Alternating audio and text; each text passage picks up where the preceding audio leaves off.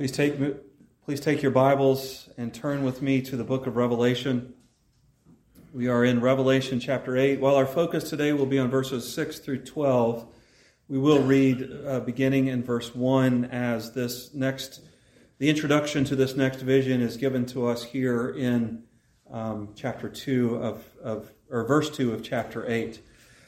John's focus, the focus of the vision, the first vision was focused on how death and suffering affects the life of the child of God and how that child of God is sealed to God so that ultimately the child of God is protected from the suffering and death that comes through this world. This next vision will shift to see how suffering and death affects those who are not sealed by God, those who are not God's children. And the rest of the visions will kind of look at that as we go through this, but it doesn't mean that it's not written to the child of God either. We can learn lessons from these things as well, these visions as well. So please read along as I read Revelation chapter 8, beginning in verse 1. When he opened the seventh seal, there was silence in heaven for about half an hour. And I saw the seven angels who stand before God, and to them were given seven trumpets. Another angel who had a golden censer came and stood at the altar. He was given much incense to offer with the prayers of all the saints on the golden altar before the throne. The smoke of the incense together with the prayers of the saints went up before God from the angel's hand. Then the angel took the censer, filled it with fire from the altar, and hurled it on the earth. And there came peals of thunder, rumblings, flashes of lightning, and an earthquake. Then the seven angels who had the seven trumpets prepared to sound them. The first angel sounded his trumpet, and there came hail and fire mixed with blood, and it was hurled down upon the earth. A third of the earth was burned up, a third of the trees were burned up, and all the green grass was burned up. The second angel sounded his trumpet, and something like a huge mountain, all ablaze, was thrown into the sea. A third of the sea turned to blood, a third of the living creatures in the sea died, and a third of the ships were destroyed. The third angel sounded his trumpet, and a great star, blazing like a torch, fell from the sky on a third of the rivers and the springs of water. The name of the star is Wormwood. A third of the waters turned bitter, and many people died from the waters that had become bitter. The fourth angel sounded his trumpet, and a third of the sun was struck, a third of the moon, and a third of the stars, so that a third of them turned dark. A third of the day was without light, and also a third of the night. Let us pray. Great God of light, you have told us that your word is the lamp and the light for our lives. The word illumines the path as we read and study, and your word is written upon our heart so that the light can shine out of us as well as into our lives. As we look at this passage that can be difficult to understand, help us to see your glory and your call to live lives of repentance. In Jesus' name, amen. When I mention the Exodus of Israel, what do you normally think of? Now, you may think of the book of Exodus. You may think of the Israelites wandering around the wilderness for 40 years. You may think of God's faithfulness in the face of blatant examples of Israel's unfaithfulness.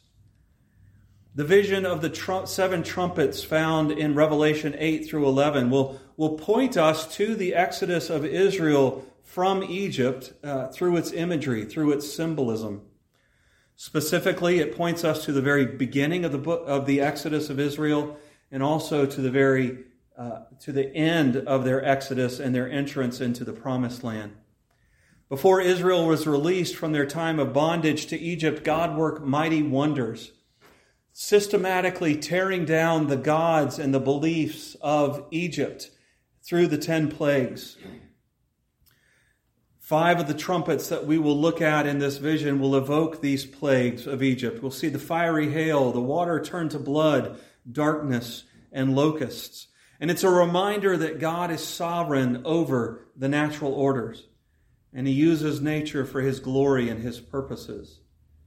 After Israel was released from Egypt and wandered around the wilderness for 40 years, the people entered the promised land, and God had them enter the promised land at a point where their first act in the promised land was the confrontation of a fortified kingdom, a fortified city.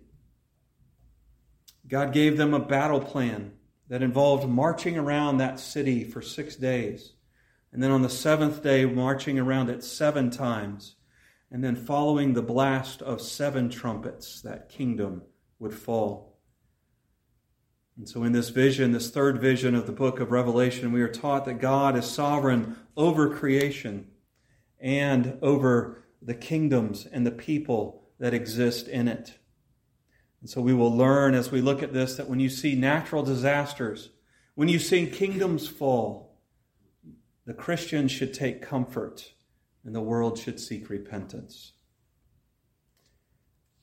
The first thing as we look at these 4 trumpets we'll see is that nature is something that God uses to judge the wicked. The book of Revelation is an answer to the question of suffering Christians. Revelation answers the question, how long must your people suffer for their faithfulness to you, O Lord, O God? So far it has answered this question by showing Jesus glorified and exercising God's sovereignty in the world. It has answered this question by direct promises and calls to repentance to the 7 churches and then ultimately to all the churches. It has answered this question by showing that God's people are sealed against the full harm of judgment because of the blood of Jesus. And it has answered this question by showing the worth and power of the prayers of the saints. This vision of the trumpets will carry on this answer to the question, how long? And it opens by calling Christians to look at natural disaster and the fall of human kingdoms as signs that God is already working to judge evildoers and to vindicate his people. But we must keep in mind as we look at these things that our first step in seeing these as the beginning of God's judgment upon sinful people is to remember that these are calls to repentance as well. Trumpets in the Old Testament had several uses. Some were used to call people to the temple for worship. Some were used to call people to celebration for national holy days or blessings from the king. But trumpets were also used for a military purpose. They were used to gather and to move troops around the battlefields in the day before walkie-talkies and the days before cell phones, when with a mere speaking into an electronic piece of equipment, you could move troops all over the place. You had to blow trumpets to sound signals. But they were also used as warnings of impending invasion or coming danger. And that is how the trumpets are used here. They are used as warnings. See, these first 6 trumpets marshal the forces of nature, marshal the forces of falling empires, marshal the forces of demonic torment to warn the wicked to repent and to be saved. And we see this warning function if we were to fast forward to the end of chapter 9, where John says the rest of mankind that were not killed by these plagues still did not repent of the work of their hands. They did not stop worshiping demons and idols of gold, silver, bronze, stone, and wood, idols that cannot see or hear or walk. Nor did they repent of their murders, their magic arts, their sexual immorality, or their thefts. They did not repent of their lack of love for God as shown in the worshiping of idols, nor did they repent for their lack of love for brother and sister, for neighbor and friend, as seen that they did not repent of their murders, their magic arts, their sexual immoralities, or their thefts. People always ask why God allows natural disaster. And the answer to this question, while it needs to be worked out, while it needs to be prayerfully thought over and lovingly explained, is that it is through natural disaster that God shows that He is a God who hates sin, and He calls sinners to repent. We see this in the link to Pharaoh in Egypt. Pharaoh, at any point through those 10 plagues, as things got worse, as the wealth of Egypt was systematically destroyed through these plagues, at any point in the process, Pharaoh could have humbled himself. He could have said, the God of Israel is greater than the God of Egypt. He could have said, I will follow the will of the God of Israel rather than the gods of Egypt. And all of that would have stopped as he allowed the Israelites to leave, as he freed them from their slavery. But in that account, we are told repeatedly that Pharaoh's heart was hardened, either by his own will, his own volition, or by God piling evidence upon evidence of God's power and Pharaoh's unwillingness to bow to that power. Because of Pharaoh's hardening, he kept doubling down on his unwillingness to repent and to let the people go.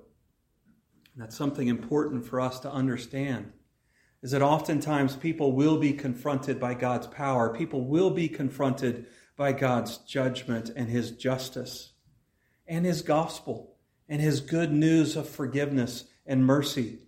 And yet they will continue to double down in their sin. They will continue to double down on their rejection of God, walking further and further away from him and from his salvation. We also see the link to repentance as we look at Jericho and consider Rahab and the offer that she had for safety and salvation. Rahab hid the spies, affirmed that the God of Israel was stronger than the gods of Jericho. And for that she was saved. And she was told, mark your house, mark your window, and anybody of your family that is there with you, anybody that is under your roof when the city falls, will be saved, will avoid judgment. The people had 7 days to move to Rahab's home. And yet once the 7th trumpet sounded, it was too late.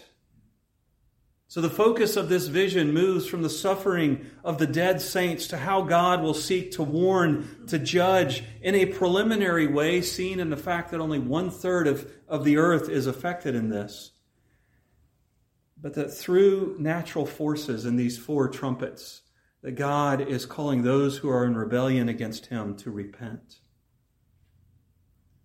These first 4 trumpets look at decreation, if you will, in preparation for a new creation.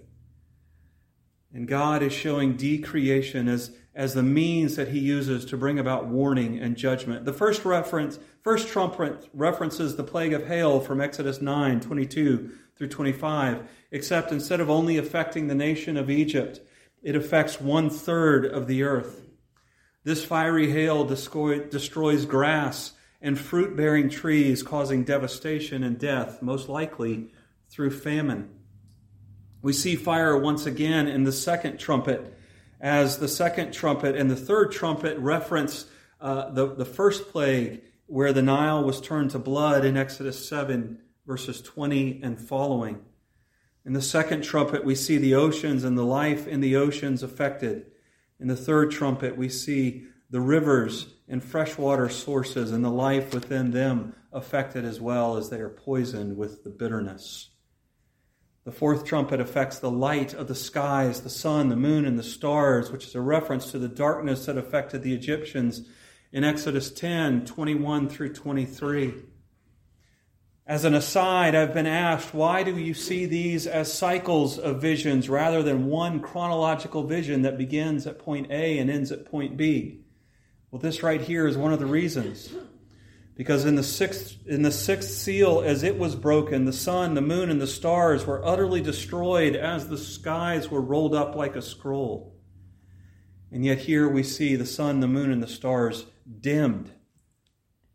And honestly, as humbly as I can say, it would be hard for them to be dimmed anymore, having already been utterly destroyed. But this trumpet likely points to the darkness and despair that comes from knowing that you have no control over the forces of nature, and the loss of hope that comes from the foolish statement, there is no God. Brothers and sisters, when we choose not to believe that God exists, that God is powerful, where do we turn? Well, oftentimes we turn to nature. We turn to the world, to the trees, to the mountains. We see this in the manifestation of spirit worship that shows up in primitive tribes and is astoundingly showing up in our supposedly technologically advanced culture. As we worship the trees, as we worship the spirits of the flowers and the animals, when we idolize the things of this earth above God, we think that nature can offer the hope and peace that only God can give. If we could just appease Mother Nature, everything would be okay. There's a problem with nature, though. Alfred Lord Tennyson wrote a poem in memoriam to a friend, and in the poem, he coined the phrase, red in tooth and claw. He said, how can we look at nature as something good, as something that gives us hope and saving, when nature is violent and destructive? Wolves, tigers, coyotes are out there ripping and shredding weaker animals to pieces. And we look to that for peace. We look to that for hope. And when we are confronted by the violence and destruction of nature, we are tempted to lose hope, to find darkness, to find utter despair. When we worship nature, we will be betrayed, and we will be destroyed if we are unrepentant. We also see in this, not only does God use nature to judge, but the fall of kingdoms, the fall of nations points us to the fact that God will judge. As the second trumpet is blown, John sees a blazing mountain fall from the sky and bring destruction upon the seas. Now, many people have viewed this as an asteroid striking the earth or a volcanic explosion. They view the star falling as maybe a nuclear missile that may have that poisons the waters, the fresh waters. But if we look back to the Old Testament, as we should do whenever we read the book of Revelation, we see mountains used in a way that helps us see the nature of falling kingdoms. See, Old Testament prophets speak of kingdoms that are the objects of God's judgment as mountains. We see this generally in Isaiah 41:15, again in Isaiah 42:15, in Ezekiel 35, and in Zechariah chapter 4, verse 7. Specifically, Jeremiah speaks in Jeremiah 51:25 and also 63 through 64. Jeremiah calls Babylon, in his prophecy of judgment that would come upon Babylon for the evils and atrocities that they would perform against the nation of Israel, Jeremiah describes them as a fiery mountain that will be sunk into the depths of the sea. Later on in the book of Revelation, we will see Babylon is used to symbolize Rome. And all this together, even the wormwood that we see here is a word that's really only used twice in the Old Testament, and both times it is used by Jeremiah to describe judgment that was coming specifically on Israel for their rebellion, but generally upon rebellious kingdoms who worshipped anything other than God. So we put all this together, it points us to the reality that not only does God use nature as a preliminary judgment, but he will also bring down pagan kingdoms as a sign of his judgment. Now, to the original readers of the book of Revelation, this would have brought comfort to them. It foreshadows the fall of Rome that will be foreshadowed a little bit more explicitly later on in the book of Revelation, but it begins that process of letting the people know that the governmental systems that are persecuting you today will fall. God will judge Rome for its sin and its persecution against the people of God. When the sovereignty or existence of God is denied, people will worship nature. But if they choose not to worship nature, oftentimes they will worship governments. Government is viewed as absolute in its definition of what is right and what is wrong. Government is seen as the ultimate fixer of what is wrong in the world. Over the last 2 weeks, we have had 2 horrifically violent events in our country. One, I would say, is more horrific because of where it took place in an elementary school. And instead of asking the hard questions, why? What led this young man to do this heinous act? Why did he choose elementary students? What happened to him at school that would make him attack this place as his only hope and see their death as their only hope? What creates that emptiness within a human being? And how do you deal with your violent impulses without acting out on them? Instead of asking the hard questions of where hope is found and where true solving of these problems can come from, we go to the government and we say, make such and such illegal. Government, you have the ability to make this right. You have the ability to eliminate evil. You have the ability to eliminate harm in our world. Brothers and sisters, our country is made up of sinful individuals, which means our government is made up of sinful individuals, which means that whether you are looking for an earthly utopia or you are looking for the preservation of the church, government will fail you every single time. Only God can bring about the hope, the change, the glory that we need, that we desperately want. And when we turn to government for those things that only God can answer, that only God can give, well, as we've seen throughout history, every single government system ultimately betrays its adherents and leads to destruction. Governments will betray their people. Governments have betrayed God. And God will use the destruction of government to show and to warn of his coming judgments. And we have this glorious message here that's easy for us to overlook. Numbers are important in the book of Revelation. We know that this is not complete judgment because we are told that it shows 1/3 of the earth is affected. 1/3 of the people are affected. Which means that initially God is not going to bring everybody to the point of judgment. God tarries to give people time to repent. And that 1/3 that is in there repeatedly happens 12 times in these 12 verses. Reminds us that there is always opportunity until Christ returns or until we die to repent and to have the judgment upon us pass over us and land on the cross. I know I've said some hard things today about the nature of God's judgment as it works itself out in our world today, in our nature, and through the rise and fall of kingdoms. How should we as children of God, how should you as a child of God respond when these things happen? First off, mourn.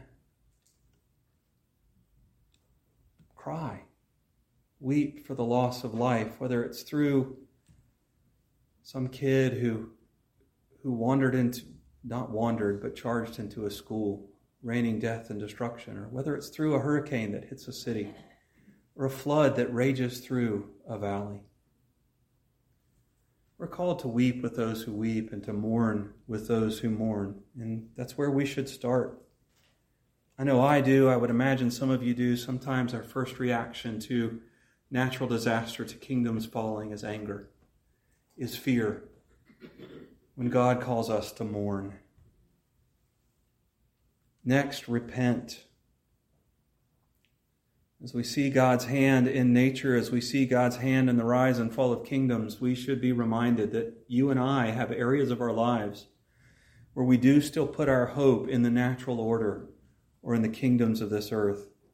You know, Luke 13, we have this account, and these people come to Jesus, and they asked about these people who died at Pilate's hand in a horrific way.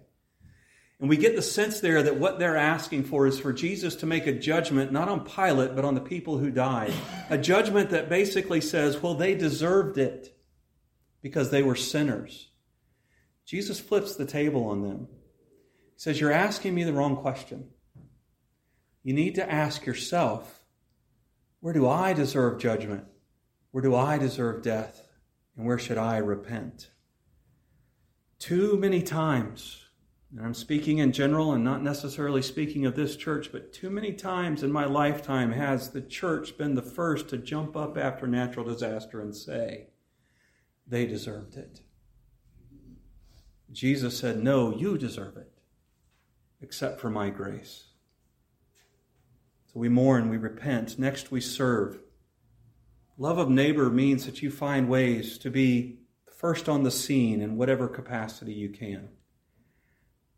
You know, the church, Christians, you should be the first to give. You should be the first to volunteer. You should be the first to help when and where you can, according to the means that you have been given. It doesn't mean you help out with every single one. You have to be wise with your money.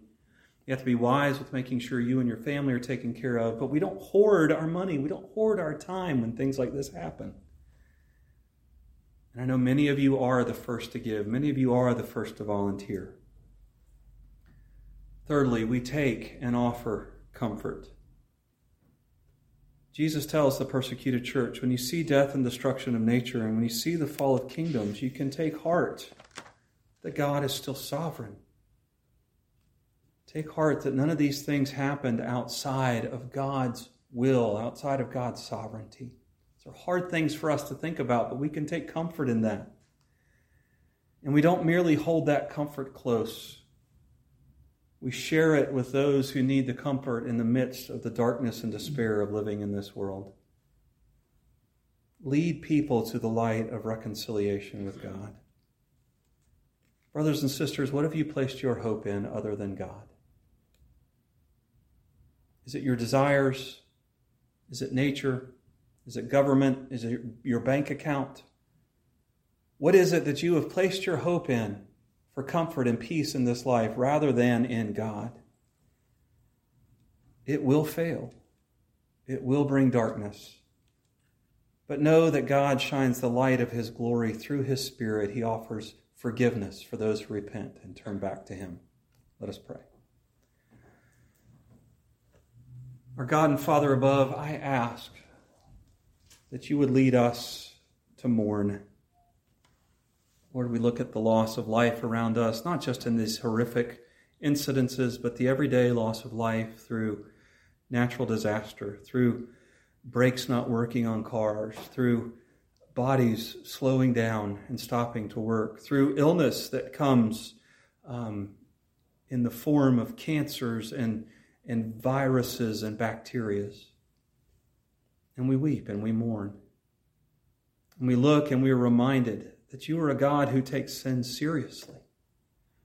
You take it so seriously that you took its punishment upon yourself so that we could have forgiveness.